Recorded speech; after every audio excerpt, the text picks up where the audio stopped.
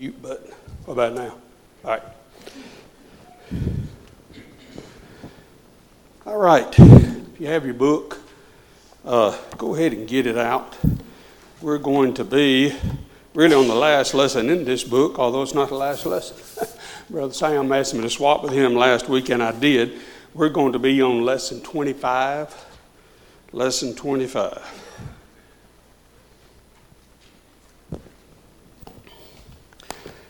If you've read over this lesson, I hope you found it as informative as I did. I have taught on this type of subject before. I'm probably going to be following the book closer than I have on any of the lessons we've taught out of this book. Brother Brownlow did an excellent job boiling this down to the things that need to be brought out in a lesson like this. Now, the things that he talks about, you can go on Apologetics Press website, you can go on others, and there's whole papers written on individual topics that he touches on. Because if you notice, the title of this lesson is, What is Man? Now, that refers to Job 7:17. And, I think it was whoever taught Wednesday night, Larry, said we referred to Job several times, and we have here recently. We know the story of Job. You can understand the suffering he was going through, and as part of that suffering, if you look at Job 7:17, it says, What is man, that thou shouldest magnify him, and that thou shouldest set thine heart upon him? If you think of everything he's going through, he's saying, why? What is man? And it says here, Brother Brownlow says that's a question. Of course, Psalms 8:4 says the same thing. What is man? He said that's an important question that a lot of people have asked. He said, matter of fact, every thoughtful man asks that question. What is man? Think about it. What other book do you know of that can tell us about mankind? Where he came from, what his purpose is while he's here, and where he's going when this life is over. I'm talking about with authority, because the Bible does that. It's been proven to be true. And the Bible covers all those things. Now, you can get psychology books, and you can get history books, and you can get all sorts of things. But they don't answer those three questions that are very pertinent to mankind. Where did I come from? Why am I even here? What am I supposed to do while I'm here? And then, where am I going after this life is over? Because we can look around us, and unless Christ comes back, there's no way to get out of this alive, is there? We're all going to die. We're all going to die unless Christ returns before we do. So there's no way to get out of this alive. So that's a very important question. And I'm going to read. I usually don't read verbatim, but I'm going to read verbatim number 2 paragraph to you. So if you have your book, go ahead and look at it. And I want you to think about everything that's said in this very short little paragraph. He starts out with some misconceptions. Brother Brownlow is going to talk about some misconceptions about what is man. To the ambitious warmonger, man is only cannon fodder. Think about that. I know if you've been alive long, you've watched war movies and this type of thing. And, when people are getting slaughtered on the front, they want reinforcements, send more. That's just cannon fodder. That's all they are. If you're a general and you're fighting a war, you don't think about those men in any other way but, hey, I got to have them up front right now. We're running out. Okay? To the evolutionist, man is the product of some lower form of life. Some men get more joy out of trying to prove that they are descendants of a baboon than they get from the thought that they are children of God created in his image. Now think about that. They spend their whole life trying to prove that they're kin to an ape or some lower form of life. And that's supposed to be a great achievement if they can prove that. Instead of acknowledging, as the Bible teaches, that God created you in his image. Then he says, to many schools of religionists, man is by nature a child of Satan. positively inclined to evil, and therefore under just condemnation to eternal ruin, without defense or excuse. Now, he quoted part of that from the Baptist Church Manual, J.M. Pendleton, page 46. He tells you exactly where he got it. Many religious bodies believe that man, because of the fall in the garden, Adam and Eve, that man is thus fallen. Many teach that children are born in sin. He's going to discuss that a little later on too. And that there's nothing you can do about it.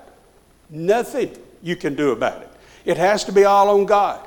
The Holy Spirit has to act on you before you can even respond to God's call. There's nothing you can do about it. You're totally depraved. That's what a lot of religions teach about mankind. Then he says, to sectarians in general, man is a law unto himself, whereby he makes a thing right by thinking it is right. This would make a God of every man. Now, this, I've referred to this before. He wrote this book in 1961, is when it's copyrighted. That last sentence, is it not as pertinent today as it was then, or even more so? People identifying themselves as things they can't be because God has made you a certain way.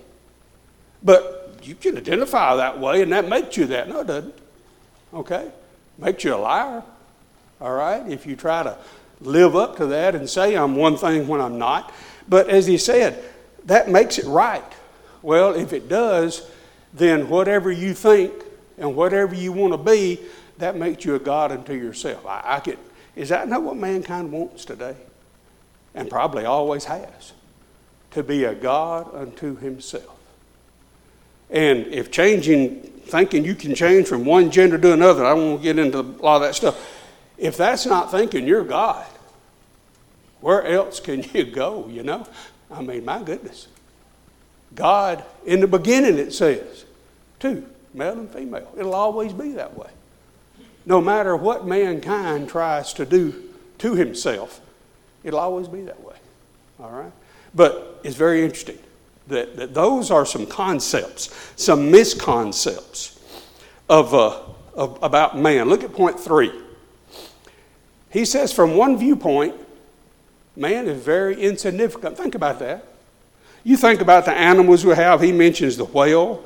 He mentions the California redwoods, the physical strength of an elephant. We don't live as long as the redwoods. We're not as strong as an elephant. Okay? We're not as big as a whale or as strong as that. We're very insignificant as far as you look at the animals created in the world. If we are on their level, boy, they're a whole lot better than we are. They're a lot stronger than we are. They can do a whole lot more than we as far as strength goes. The redwood, the trees live longer than we. Doesn't have to be a redwood to live longer than we. You know, you plant an oak tree, now it's probably going to outlive you. So, you know, we're insignificant in some people's eyes. And then he gets down to, but let's look at what God says about man. And this is where he gets into the meat of his lesson. What does the Bible say about man? Because you just step back and think about all the stuff we just discussed, you'll have one viewpoint. You can take that viewpoint and run with it, and many people do. I don't know what the percentage is in the United States right now, but I dare say it's a whole lot more than it was when he wrote this book about people that view man in a very insignificant way and just not on the level that God sees man. Now, he says, point 2, major point 2, man was made a dual being, flesh and spirit. Now, you've heard that. You know that before. Matter of fact, he talks about the terrestrial part of man, Genesis 2:7, God formed man of the dust of the ground. That part's disposable. We know that. That's the part that's going to die. That's the part that's going to go back to the earth. We came out of the earth. That part is going back to the earth. Is that all you are, though? Is that your essence? Think about that compared to animals. That's their essence. They were formed like that. When they die, they go back to the earth. Is there any other part of them? That's it, Like the man said, like Rover, when you're dead all over. Well, that's what Rover is. But you're not Rover. Yes, you have that terrestrial, fleshly being. We have to survive on this earth like the animals that were created also. So we have a fleshly body that allows us to live in this world God created. But unlike animals, we have that next point. We have a celestial nature. God formed man, but then he breathed into man the breath of life. And man became a living soul. Now notice when he started talking about what man really is, he started giving the scriptures, didn't he? Did you notice in those first 2 points that I read, point 2 and point 3 up there, under the introductory thoughts? There was not a scripture mentioned. People that believe that, they don't believe in the Bible, do they? Because if they did and they would go to these scriptures, they would see what God thinks about mankind. Now, think about it. God breathed into man the breath of life, and he became a living soul. That's your essence. That's the part that's going to live on forever. Death is described as separation of the body and the soul. Okay? It is. You think about it. Mankind, and rightly so in some sense, this is what we know. Mankind is concerned about his fleshly body and how long he's going to live and those kinds of things. But if you think about it, how long is your essence going to live when you're born? Well, we all live the same amount of time. From the time we're born, we're going to live forever. This body won't. This body won't live forever. But that soul you have will live forever. You may live 50 years of it here. We call that dying young. You may live 110 years of it here. We call that dying old. But the soul in both of those bodies goes on to live forever. Somewhere. Heaven or hell.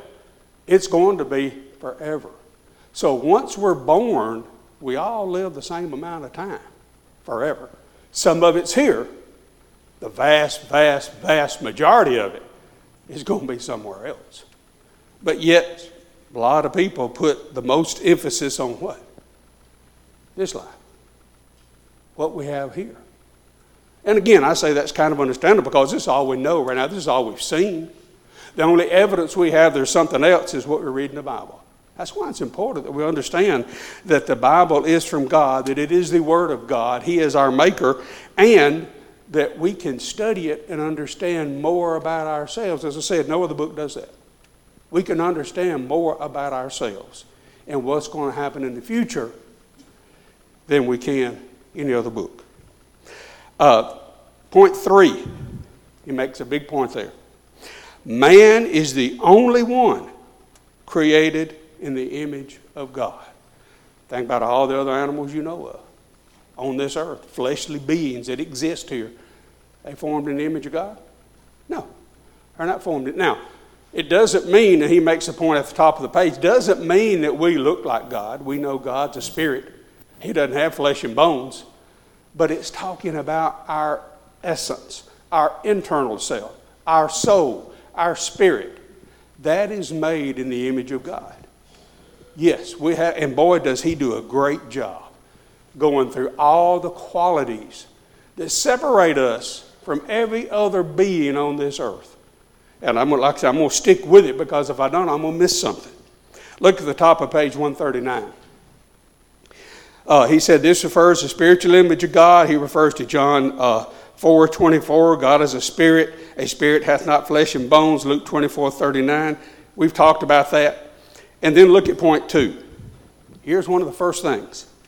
Man has been given an intellect with which he, number 1, he thinks.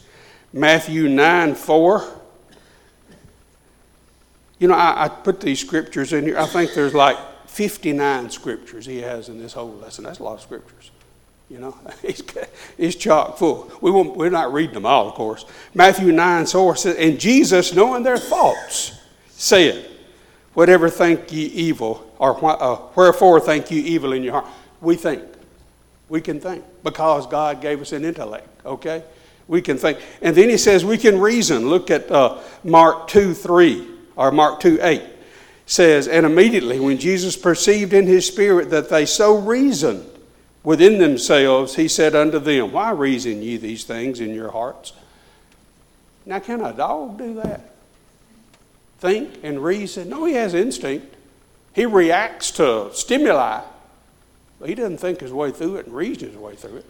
You know, if you got two dogs there, and you got a hunk of meat there, and a dog that's just starving to death comes up, and another dog's been well fed. That well fed dog doesn't care a whole lot, does he? He's still going to fight for that meat. Yeah, he doesn't think. He doesn't reason. That other dog may need that more than I do. No, they don't think and reason like that. They react on instinct. Mankind, we think, we reason. And then he says, man also understands because of that intellect. Matthew 13:15, he says, for this people's heart is waxed gross, and their ears are dull of hearing, and their eyes they have closed, lest at any time they should see with their eyes, hear with their ears, and should understand with their heart, and should be converted, and I should heal them. So we can understand. We can think, we can reason, and we can process that information, and we can understand. Animals can't do that. We're not animals. We're human beings. We're fleshly beings on this earth. We have to live here. But we're not on the level of animals.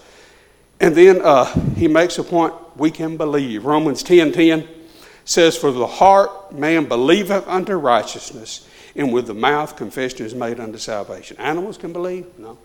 They just react. They don't go through this thinking process that mankind goes through. And then I think there's a little good point here. He said, man is the only one of God's creations endowed with the intellectual and volatile powers of self-cultivation. Think about that. He uses the bee as an example. A bee made honey just as good 1,000 years ago as he does now. Has he improved anything? No, he's still doing the same thing. Then he says, you think about a monkey. A monkey hasn't improved his standard of living. He's still right there doing what he does. All right? Same thing. Doing the same thing over thousands of years. But what can mankind do? Mankind can improve his conditions, can't it? Now, David used this the other day. I think we've improved our condition a little bit. Y'all remember outhouses, don't you? Some of us do anyway. We've improved that condition. You can think of a lot of things that have improved, because I've got some, people about my age in here. I think about 50, 60 years ago, things have improved as far as technology goes. And now some things have gone backwards, all right, as far as mankind's and morals and values and that kind of thing. But I'm talking about technological things and improving standard of living and that kind of thing. Man is the only one that can do that. Dog can't go build him a doghouse. He's got to have somebody else do that, doesn't he? Yeah, that's it. We can do that for him. We can improve his standard of living. But man does that for himself. Now, see, that's the kind of thing, he has a way of boiling it down to the essence, doesn't he? This is the difference in you and other beings upon this earth. Now look at point 3. He gives another thing that man is endowed with. Man is endowed with an attribute called emotion. Just like you have intellect, you have emotion. Now with that emotion, what does man do? Well, he can despise. 2 Samuel 6:17 says that, and as the ark of the Lord came into the city of David, Michal, Saul's daughter, looked through a window and saw King David leaping and dancing before the Lord, and she despised him in her heart. That's an emotion, isn't it? You can despise in your heart. Then it says, you can also desire. Romans 10:1 says, brethren, my heart's desire and prayer to God for Israel is that they might be saved. You can desire. You can despise. You can desire. And then he brings up love. And you can, Matthew 22:37 says, Jesus said unto them, thou shalt love the Lord thy God with all thy heart, with all thy soul, and with all thy mind. You can love. That's an emotion that you have. And you can trust. Proverbs 3:5 says, trust in the Lord with all thine heart, and lean not on thine own understanding.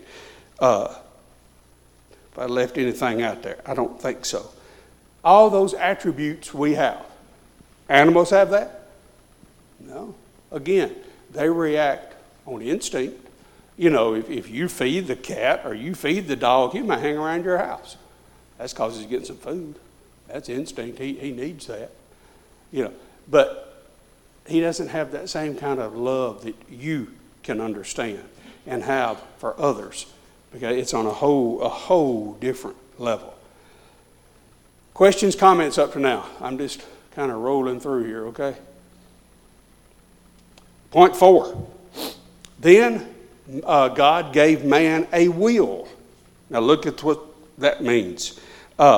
With which he determines, 1 Corinthians 7:37 says, nevertheless, he that standeth steadfast in his heart, having no necessity, but hath power over his own will, and hath so decreed in his own heart that he will keep his virgin, doeth well. You can determine you're going to do something. You can make up your mind, I'm going to do it. Animals can't do that. Again, it's instinct. You can, though. You can determine that you're going to do something. And you can intend. Hebrews 4:12 says, for the word of God is quick and powerful and sharper than any two-edged sword, piercing even to dividing of the soul and spirit, and of the joints and the marrow, and is discerner of the thoughts and intents of man's heart. God can know what you intend, but you can intend, okay, unlike an animal, because you have a will. You can do that. You can also purpose. Acts 11:23. Who, when he came and had seen the grace of God, was glad and exhorted them all that with purpose of heart they would cleave unto the Lord. You can purpose you're going to do something. You can determine, you can purpose, you can think about it, you can make it happen, and you can obey. Romans 6:17 said, but God be thanked that you were the servants of sin, but you have obeyed from the heart that form of doctrine which was delivered you. You can obey. And you can obey because you think about it and you determine it and all those kinds of things. Now, you can teach a dog to obey, but out of instinct, right? You know, he's obeying because of the treat you gave him or because you whipped him or whatever you did to make your dog do something. But mankind has that ability because of what God gave him. And then, point 5, he says, man was given another faculty called conscience. Now think about all the other living beings on this earth. You know any of them have conscience? Go back to those 2 dogs I was talking about. That good, healthy dog beat up that other dog that's scrawny because he's hungry and takes the meat away. You think that hurts that dog's conscience? Not in the least. He doesn't have one. All right, mankind does, though. And because he can think and because he has emotions and because he has a will, then that builds that conscience, doesn't it? Because you can think about the things that are taught you. 1 John 3:20 and 21 say, for if our heart condemn us, God is greater than our heart and knoweth all things. Beloved, if our heart condemn us not, then have we confidence towards God.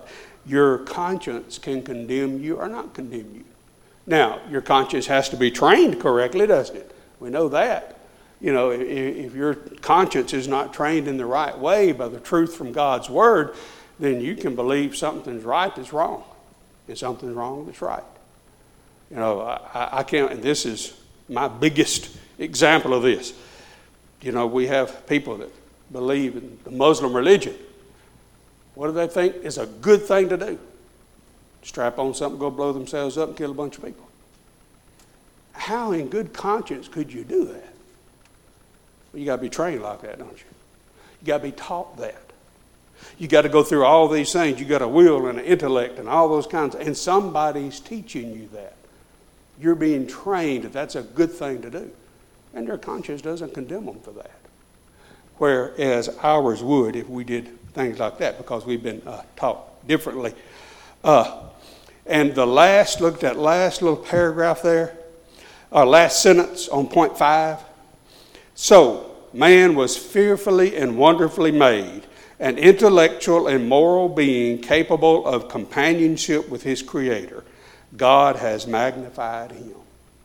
Think of all those things we've just gone through that God gave us. Why would he give us that kind of thing? We're made in his image, right? He wanted to have companionship with us. Remember in the garden? They walked with God, didn't they? They talked with God. until they sinned, okay? And sin separated them. But God wanted a relationship with us and gave us all these capabilities so we could have that kind of relationship with us. Questions, comments up to this point? Of all those things we can do, we can discern, we can intend, despise. What is the one thing that shows we love God? Obedience. Obedience. Obedience. Not thinking about obeying. Mm-mm. No, I'm going to do it later. It's obedience. Obedience. And love is more than just an emotion. Mm-hmm. It's an action. It is. It requires action. And Well, Christ said, if you love me, you keep my commandments, right? So, that's, but can you will to do that with your emotions and your intellect and all? Yeah, you can. You can determine you're going to do that, can't you? And then act on it. But you got to act on you it. don't show until you obey. Yeah. You can sit here forever and in church and hear, I need to obey the gospel. I need to be a member of the Lord's church. Just because you're thinking about it, you intend to do it, it's not showing you love God until you do it. That's right. You got to put it into action, right? Again, Old Testament, New Testament, faith and obedience. That's what God has always wanted, faith and obedience. When he got Abraham, told him to offer his son, what do he want? Faith and obedience, right? He's always wanted faith and obedience. And, of course, faith comes by hearing, hearing by the word of God. Whatever he tells you, he wants you to believe it, but then he wants you to have that kind of faith that causes you to act on what he said, okay? And that's what you're talking about. It just hits me so because we put things off. We do. And we get sick, and we get in bad shape, and we haven't taken advantage of our time to obey. Nope. Show our love for God. A lot of times we have not. So the main point that I drew out from all of that, there's no other creature on earth like mankind. No other. No other creature on earth like mankind. No other creature on earth made in God's image, is it? No, we're it. But there's no other creature on earth like that. And then he gets down to man's position in God's creation is that of a tenant. We are here. God made the world for us to enjoy. I love one little sentence there. We're going to run out of time. I'm going to move on a little bit. God expects us to use his world for our comfort and happiness and then leave it behind. We're just passing through. Let's remember that. Now, does he expect us to do things while we're here? Oh, yeah. We got to work. We got to provide for ourselves and our family. We're going to provide for our comfort. We may raise our standard of living, all those kinds of things, but it's going to end. And we're going to pass on. You know how you don't know, and I don't know either, how many billions of people have lived upon this earth before us. Earth's still here. They used it like we are. They used it for their benefit. They grew their food. Whatever they did, they used it. But then they're gone. Well, we're in the same boat. We're using it for our benefit, and then we're gone. We're stewards of it. We're stewards of God's creation. We're supposed to take care of it. We're not supposed to waste things and that kind of thing. But we are stewards, and it is not forever. This word, in 1 Timothy 6:7, he quotes and he says, "For we brought nothing into this world, and it's certain we're going to carry nothing out." Nope. It's like that old saying, what is it? You don't see any U-Hauls behind hearses, do you? No U-Hauls there. They're not taking anything with them. All right, they're not moving off and carrying all their stuff with them. It's just going to be them. All right, it's going to be you when you pass away. Okay, you're going to leave everything else behind. Then he says, that's what happened in point 2, the rich fool. You remember that story in Luke chapter 12? He said, I'm going to tear down my barns. I'm going to build bigger barns, so take thy easy. He got everything kind of backwards, didn't he? He put all of his faith in this world and all the stuff he'd accumulated. Oh, I'm going to have this, and it's going to do me for years and years and years. Thou fool, this night shall thy soul be required of thee. And I'm pointing, I know a lot of y'all are too, retirement and what you got built up and how long is it going to last you and this.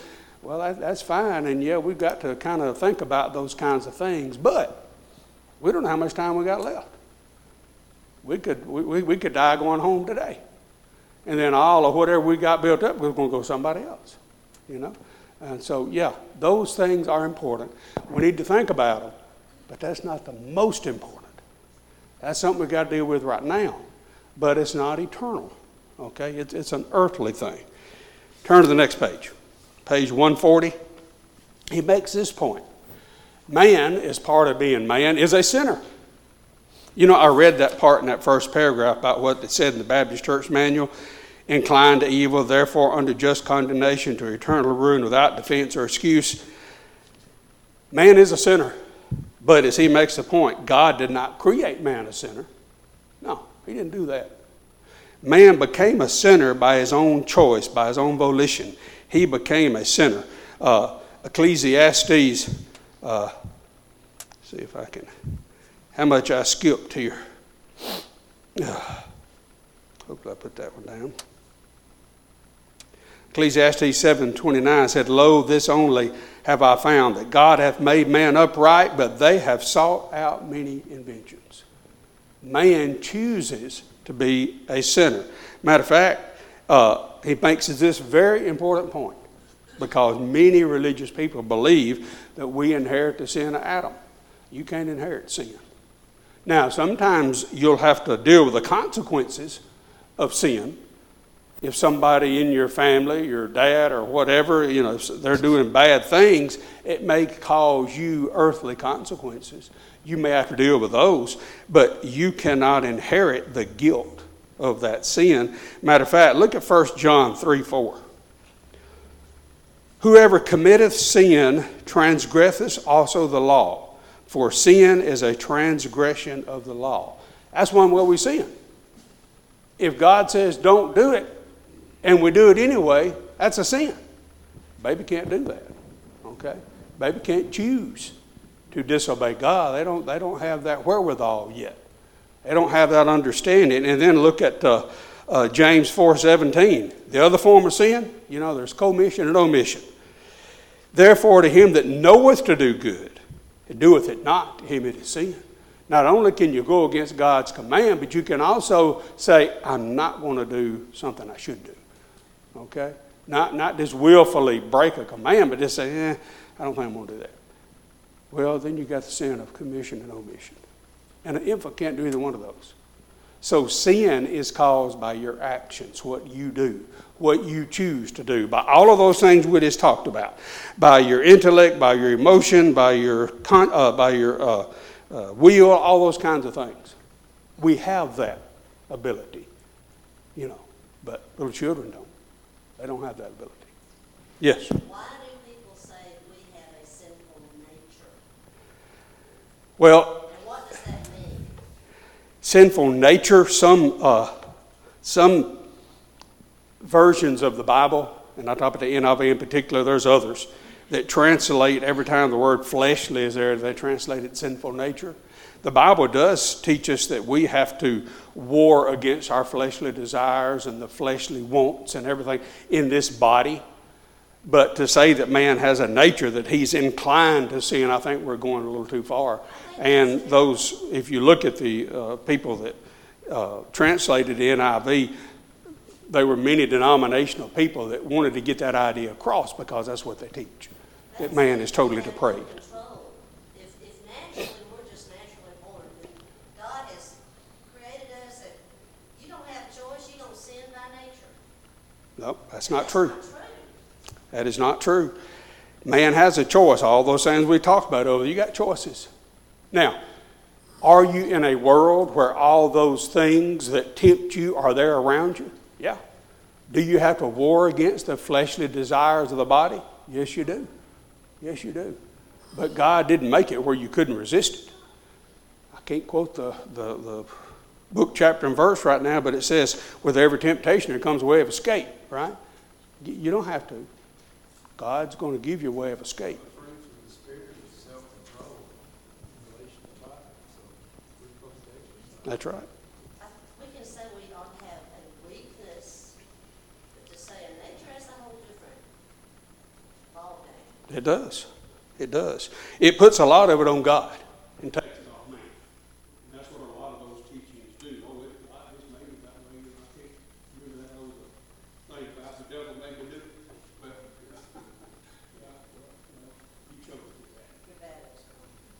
Matter dead.